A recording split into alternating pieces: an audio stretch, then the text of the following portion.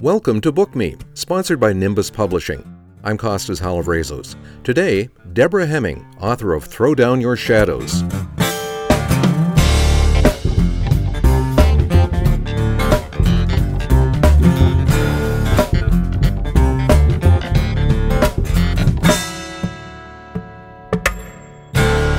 The border between one state and another is always fraught with risk. When you reach it, you face questions about your identity, your intentions, your destination on the other side. The same applies for a young person on the risky borderline between adolescence and adulthood. Who are you, really?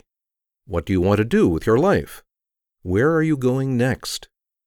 In her 16th year, Winnie is about to leave the cozy rural childhood she shared with 3 boys, her best friends. But a charismatic newcomer leads them into alien territory, where relationships, emotions, and even morals are upended. Deborah Hemming's debut novel, Throw Down Your Shadows, sweeps us along on Winnie's dangerous journey. Deborah, welcome to Book Me. Thanks for having me. Tell us about the Winnie we first meet and what her world is like. Sure. Winnie is a 16-year-old girl living in a sort of fictionalized version of the Gaspereau Valley in Nova Scotia, so a very small community. She lives with her mother, Ruth, who's an artist, and she basically has a very tight circle of friends. She's friends with 3 boys, and the 4 of them, they're very isolated. They sort of only socialize with each other. And I like to think of Winnie as a bit of an outcast by choice. So she sort of took these 3 boys under her wing, and it's sort of her intention to very much keep it that way. She likes to sort of exist on the fringes, what she sees as conventional adolescence.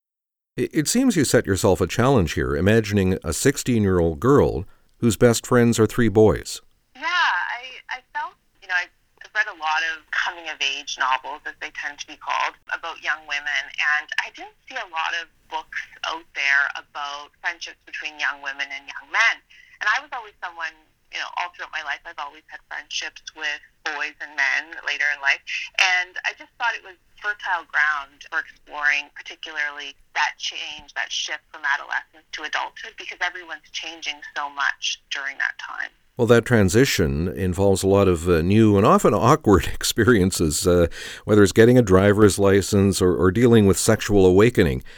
How much did you have to work on retrieving your memories of what that feels like for a 16-year-old? That's a good question. I think actually throughout my 20s as I was growing up, and I'm from the Annapolis Valley where the book is set, but then I did end up moving away. So when I moved away and as I started to, come into adulthood on my own, I think I started to realize how formative my adolescent years actually were, and they sort of started to creep back into my consciousness, things about adolescence and the significance and meaning behind them. So when I actually sat down to write this novel, while it might sometimes be cringeworthy to return to that adolescent perspective, it came easier, I think, than you might expect. Winnie seems to be very conscious of the male gaze, how her mother, Ruth, changes her appearance to attract men, but also sometimes how adult men occasionally look at her, a pubescent girl. Why did you make that sensitivity an important trait for Winnie?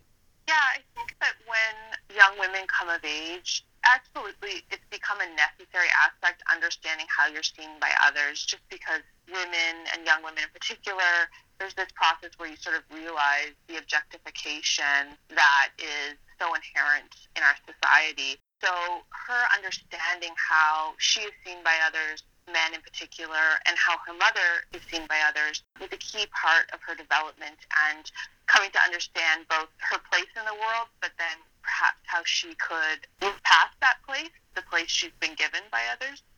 Now, the new kid in town, Caleb, just arrives like a grenade for Winnie and her 3 friends. How does he begin to subvert their lives? Yeah, Caleb is absolutely an outsider. I like your use of the term, he arrives like a grenade. Winnie and her 3 friends really have lived quite a sheltered life. They live in a rural area. As I said, they have a very tight-knit social group. So Caleb arrives. He's from elsewhere in Canada. He's from the West Coast. And he brings with him this worldliness and this sophistication they're not used to.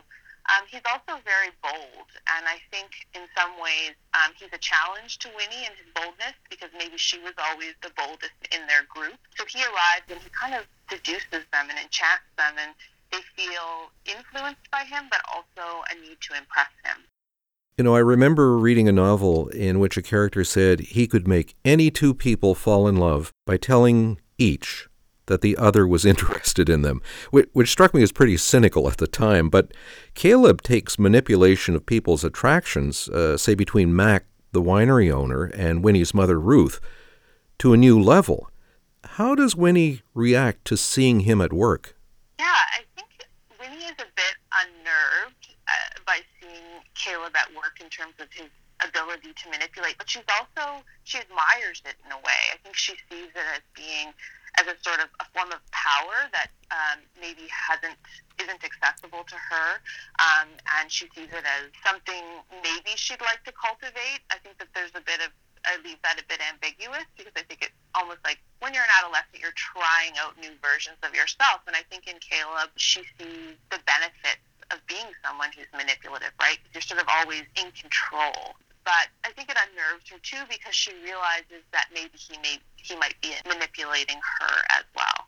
In a way, she comes to realize that she had quite a bit of control over her three male friends, and she gets upset when she feels the dynamics of that group, Sam and Tom and Jake, changing, not just because of Caleb's influence either, but by things that happen with high schoolers, drinking parties, male bonding over sports, trying to attract a hookup.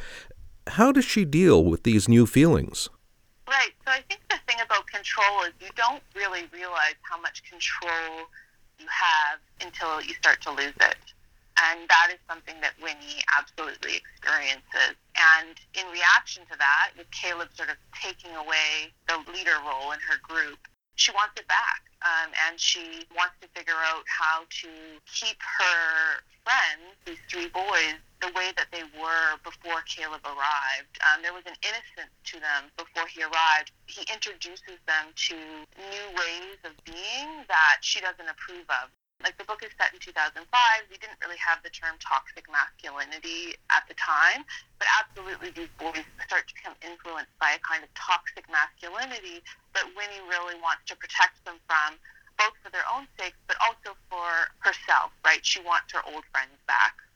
There's a really shocking twist near the end of the novel, so let's not talk about that at all.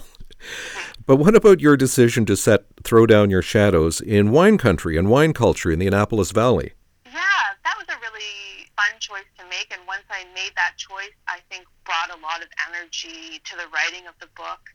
The wine district of the Annapolis Valley of Nova Scotia has really exploded in the last number of years, and I thought it was a neat opportunity to write a Nova Scotian novel, but in a different kind of setting maybe than we've ever seen before. It's also aesthetically beautiful. It was really fun to write descriptions of vineyards and the lushness associated with that setting. But also, I think so much of Winnie's story is about the awakening of a kind of hunger for life and excitement. So it made sense for me to parallel that development, that inner development in Winnie, with her increasing knowledge about winemaking and wine tasting. She ends up working at a winery, and there's this sense of these parallel pleasures developing within her. And it connects her with a world outside the Annapolis Valley, too. Absolutely, yes. It shows her what might be possible if she were to leave the valley. It's almost something to look forward to, and it's also something that feels like hers alone outside of her circle that is slowly slipping away from her because of Caleb. Throw Down Your Shadows is a coming-of-age story, but unlike any other I've read. But it seems to wrestle with that eternal issue of, learning how to deal with society's expectations of how you should act or even think, and eventually arriving at some kind of self-knowledge. Is that a fair assessment? Absolutely. I think what's unique about Winnie, though, is that she starts from a place of already resisting the expectations that have sort of been thrust upon her as a young woman. And so the story is really about that continued resistance, but also how that resistance morphs as she gets to know herself. don't want to give anything away, but I think at the end of the novel, we see a young woman who knows herself better than when we started the novel, and perhaps recognizes the power of not giving into those expectations and not conforming and being true to yourself, even if that self is nothing you've really seen before, nothing you've seen represented in television or in books, but kind of staying true to your real originality. Well, Deborah, thank you very much for speaking with us on Book Me. Thank you for having me. Deborah Hemming is the author of Throw Down Your Shadows. It's published by Nimbus.